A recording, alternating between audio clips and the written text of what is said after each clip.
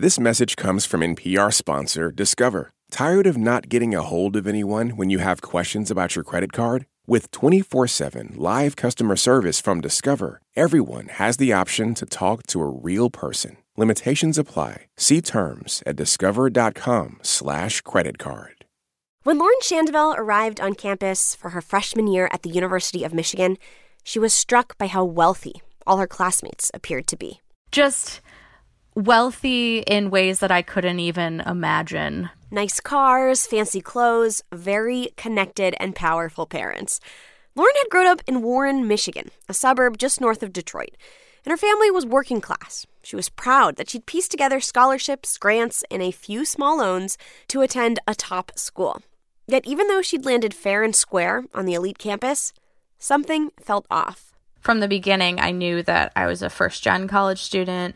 I knew that I was different from my peers in the sense that, my parents aren't doctors or lawyers or politicians, and my experience was different from them. When Lauren was a junior, the university's student government put out a campus affordability guide. It was written with the average U of M student in mind.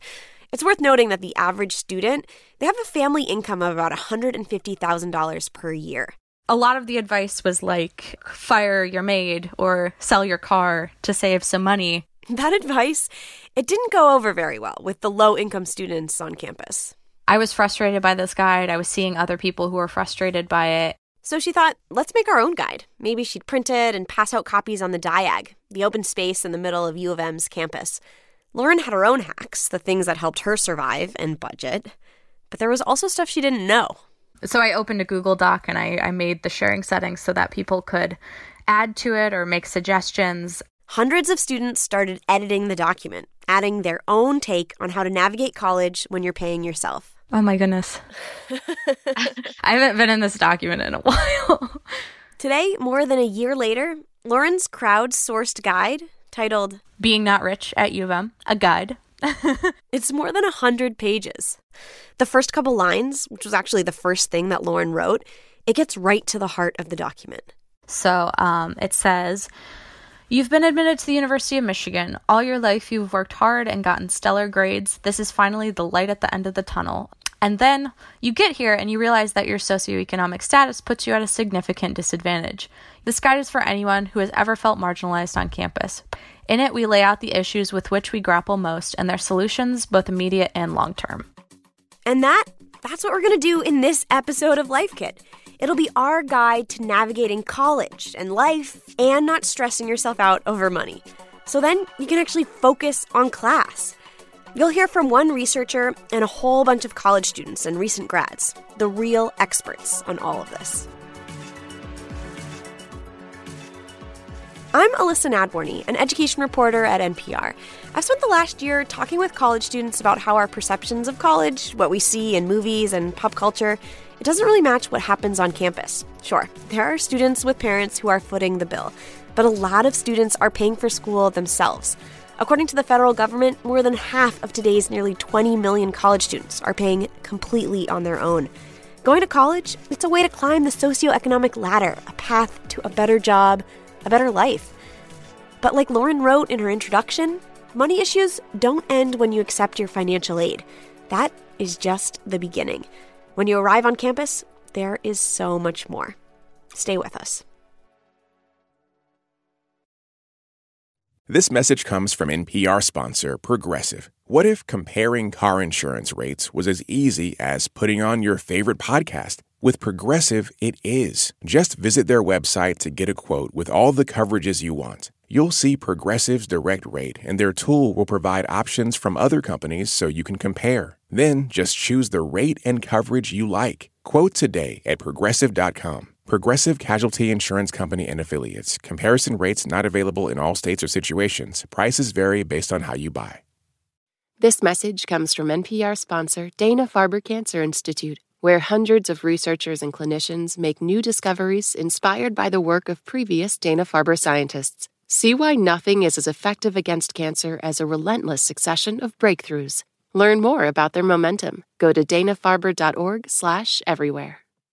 This message is brought to you by Apple Pay. Fussing with plastic cards should be a thing of the past. Instead, pay the Apple way. Apple Pay is easy, secure, and built into iPhone. All you have to do is set it up. Just add a card in the Wallet app and you're good to go.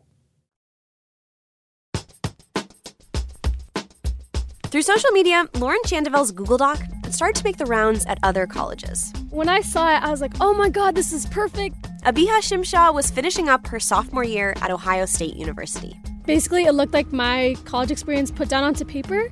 Abiha had moved across the country from Northern California to go to Ohio State.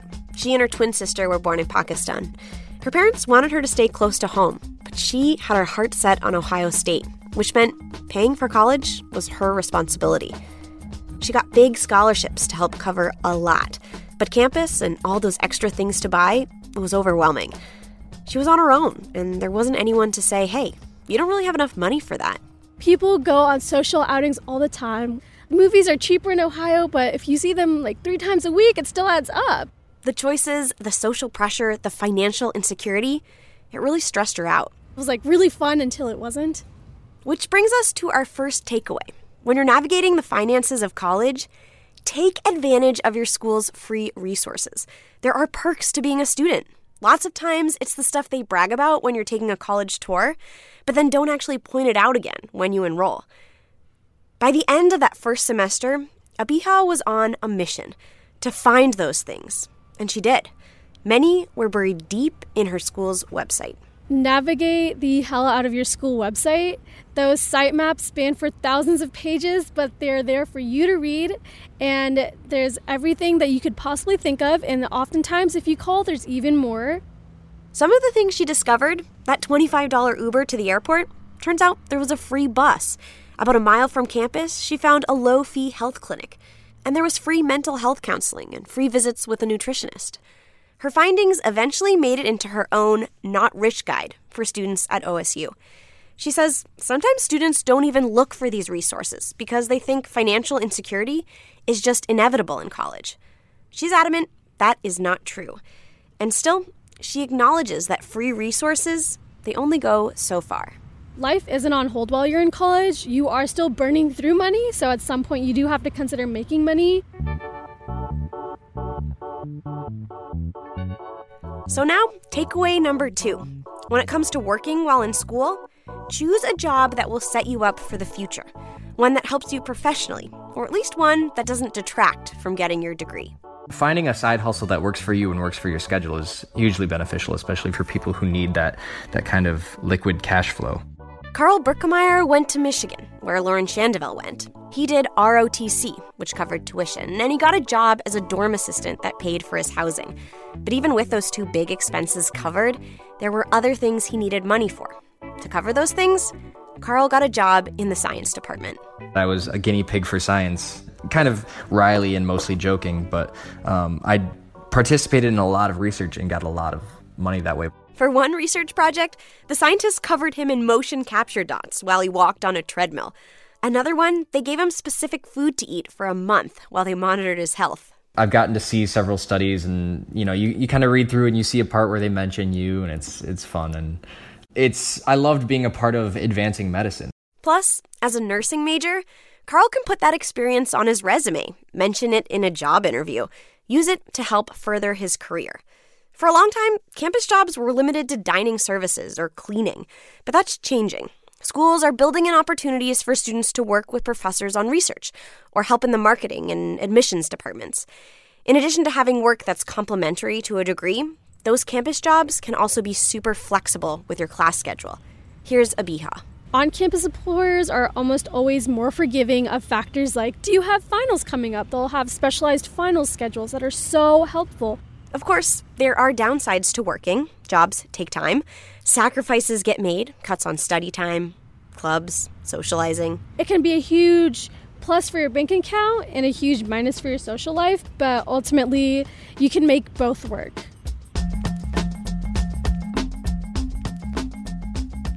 Now that you're working and you have money coming in, there's a catch. You have to know what you're spending. So takeaway number 3, make a budget. Track what money comes in and track what money goes out. This is Louis. It was always important for me to actually have like how much money do I have available. Yeah, this is Eric. How is it that I can save money and, really live better? Eric Lee and Luis Guapo met their freshman year at the University of Texas, Austin. We're like complete opposites in many ways. But there's also a lot they have in common. Their faith, they both play the stock market, and together they helped create UT's version of Lauren's document. Yeah, we're looking through it right now. There's so much. They mention tricks for sticking to a budget, like using a mobile app to keep track of spending. And they've listed little things that help keep spending down. A big section in their guide, food. Food can be really expensive and a real source of stress and insecurity. Recent research from Temple University's Hope Center for College, Community, and Justice found that nearly half of student respondents from about 100 colleges said they had been food insecure in the past 30 days. Campus food pantries have sprung up to address this issue. In addition, Eric wants to make sure you don't miss out on the free food on your campus. Some free food is better than others. According to Eric, the business school at UT Austin is the best. Not like low quality like just pizza, but there's like high quality like chips and queso and guac and bean and cheese quesadillas. And my favorite thing is like there's chocolate covered strawberries that they serve, and they serve it in mass. Abiha over at OSU was more into cheap eats. She found a grocery store that sold burritos for 25 cents. That's 4 for $1. But she has a warning about this hack. I think a lot of students fall into the trap of getting 4 for $4s every day after class. I did. What is a 4 for $4? So a 4 for $4 has a junior bacon cheeseburger. It has a small Frosty, fries, and a soft drink. All for $4. All for $4. Who could say no to situational poverty-induced unhealthiness? It's just a great deal, and it is not good for you at all. Wow. Okay, so the free food is great, because we've had a lot of folks who say, like, look for the free food. Yes, absolutely. But maybe think about nutrition at the same time. Absolutely. Carl, the ROTC cadet from Michigan, he has another idea on how to cut corners. I consider myself a professional thrift shopper. My entire wardrobe is comprised almost exclusively of Salvation Army finds. During his time at Michigan, he figured out where to go and when. One tip, get that winter coat in May. When I was little, I wore a lot of hand-me-downs. He'd watch his mom sew, altering clothes so they could fit him. He was always a tall guy. He's now 6'4". Someday his mom would say, he's going to be doing this by himself. And sure enough, it's easy to take down a hem. It's easy to take up a hem, a little seam work. You can get great quality clothes and alter them slightly to fit you for a great price. Of course, sometimes there are situations where being thrifty isn't enough. Which leads us to our takeaway number 4. Small federal loans can be good. Many students take out some loans, even if they've gotten a full tuition scholarship. And recent research has shown that small federal loans can actually help you graduate. That's because loans are designed to give you money to help you get a degree. That degree ultimately allows you to get a job that earns you enough money to pay back that loan. That's how the system was designed and often does work. Of course, that doesn't diminish the fact that folks who took out loans and didn't get a degree are really hurting, having trouble paying back their loans. And there is a ton of student debt in America. Last I checked, it was about $1.6 trillion. But Leslie Turner, an assistant professor of economics at the University of Maryland, co-authored a study that found not all loans are bad.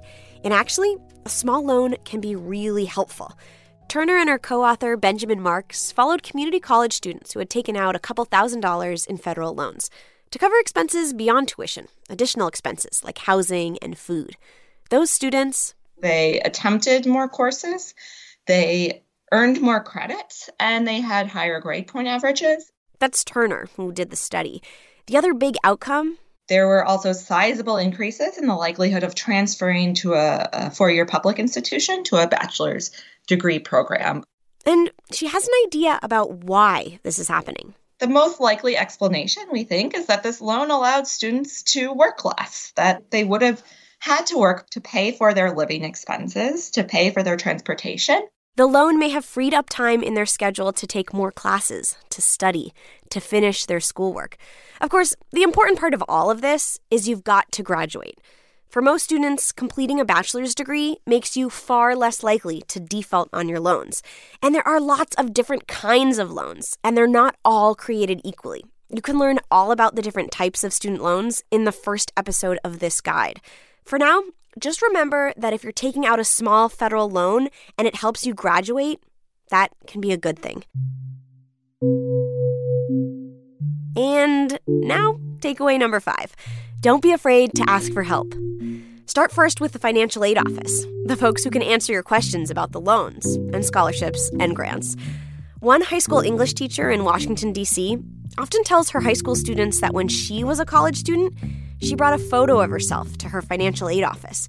On the back of the photo, she put her name and a phone number and email. She asked the staff member to keep it on their desk so that they'd be reminded of her whenever more grant money became available. Sure enough, at the end of her freshman year, they were able to add more money to her financial aid package. But advocating for yourself and sharing that you're in need can be a challenge. Here's Lauren from Michigan. You know, I think there's this assumption that poor folks are poor because they're not spending their money properly or they're spending frivolously, when the reality is that we don't have money, you know? She says that makes it really hard to ask for help. And we heard the same thing from Avi Oyabel, a junior at Ohio State.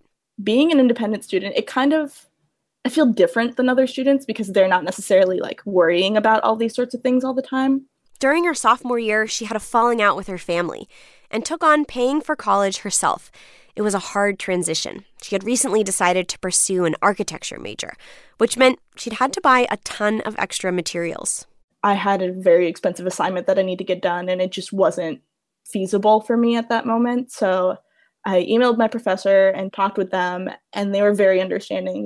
The professors let her do the assignment digitally instead of printing it. And Avi was kind of shocked. First, that she had actually said something, and then second, that it had worked. Honestly, I don't know how I got myself to do it, because I am a fairly, timid person. I don't necessarily like to speak up all that often. But after the success of that first ask, she developed a personal pep talk. All it takes is that 5 seconds of courage, even though you might not want to do it in the moment. If you think about it, really the worst that could happen is they say no, or they're going to direct you to the people that can help you. This fearlessness, she says, should also be applied to the way you approach the financial aid office. She's found there are always additional opportunities for extra grant money, emergency funds, even scholarships that folks just don't know about. All you have to do, she says, is apply. Even if they seem super competitive, you have a shot. All right, let's take a step back.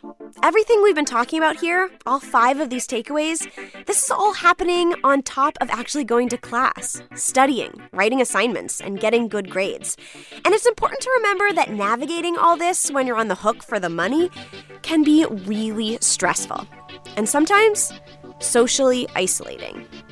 Abiha at OSU, she struggled with this because her experience wasn't what she had imagined or seen on social media and in movies. I have far fewer friends than I see maybe people around me having, and at times that's kind of been darn, who's going to be a bridesmaid at my wedding? Who am I going to invite to a spur-of-the-moment trip to Mexico in 7 years? She remembers times heading to a shift at work, missing a football game or a party, where she felt left out or down on her situation. It's made me feel a little alienated and isolated from my peers, but I also have to remind myself that just because I've been told that these 4 years are where it all happens, that doesn't mean it has to be the 4 years where it all happens. Abiha's experience helps us get to takeaway number 6. Take care of yourself. Everyone talks about housing and food security and finances, which are obviously very important, but I think a huge component of it is that sense of belonging. Lauren experienced that. In addition to feeling stressed about money, there were moments where I was maybe college isn't for me. But making the Not Rich Guide, it was a big turning point for her. Economic status is such an invisible identity, and there are no places on campus where we can really find each other. So I feel like that was also a huge component of the guide, was that it brought together people who had experienced this before, and students who were reading the guide knew that they weren't alone and people had gone through it.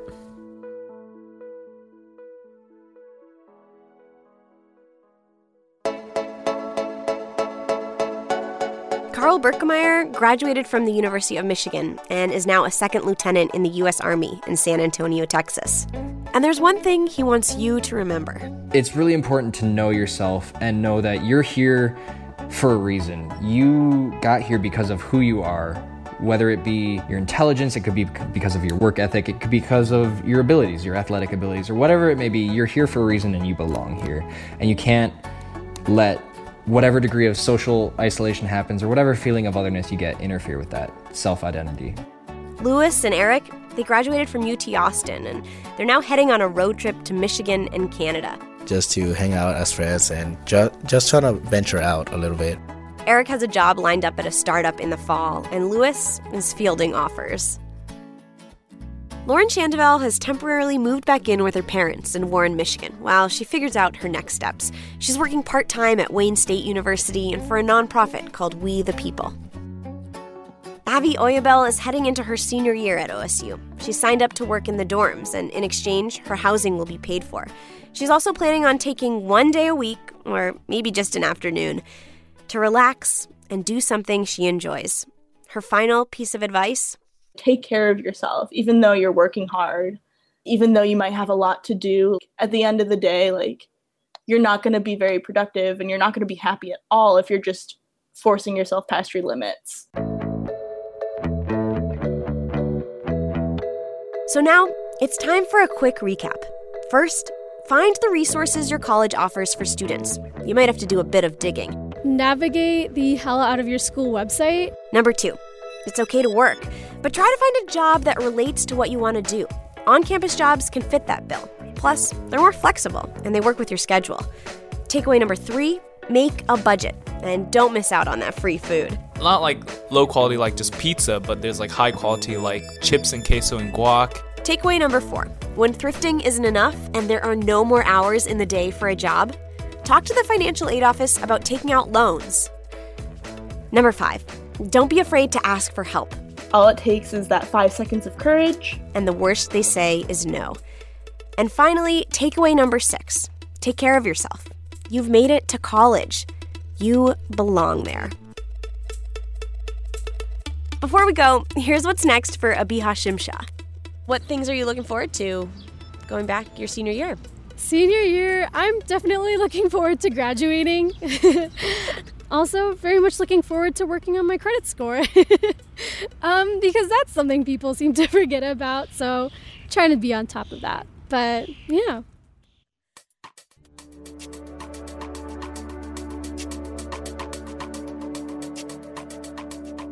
For more NPR Life Kit, check out the other episodes in this guide.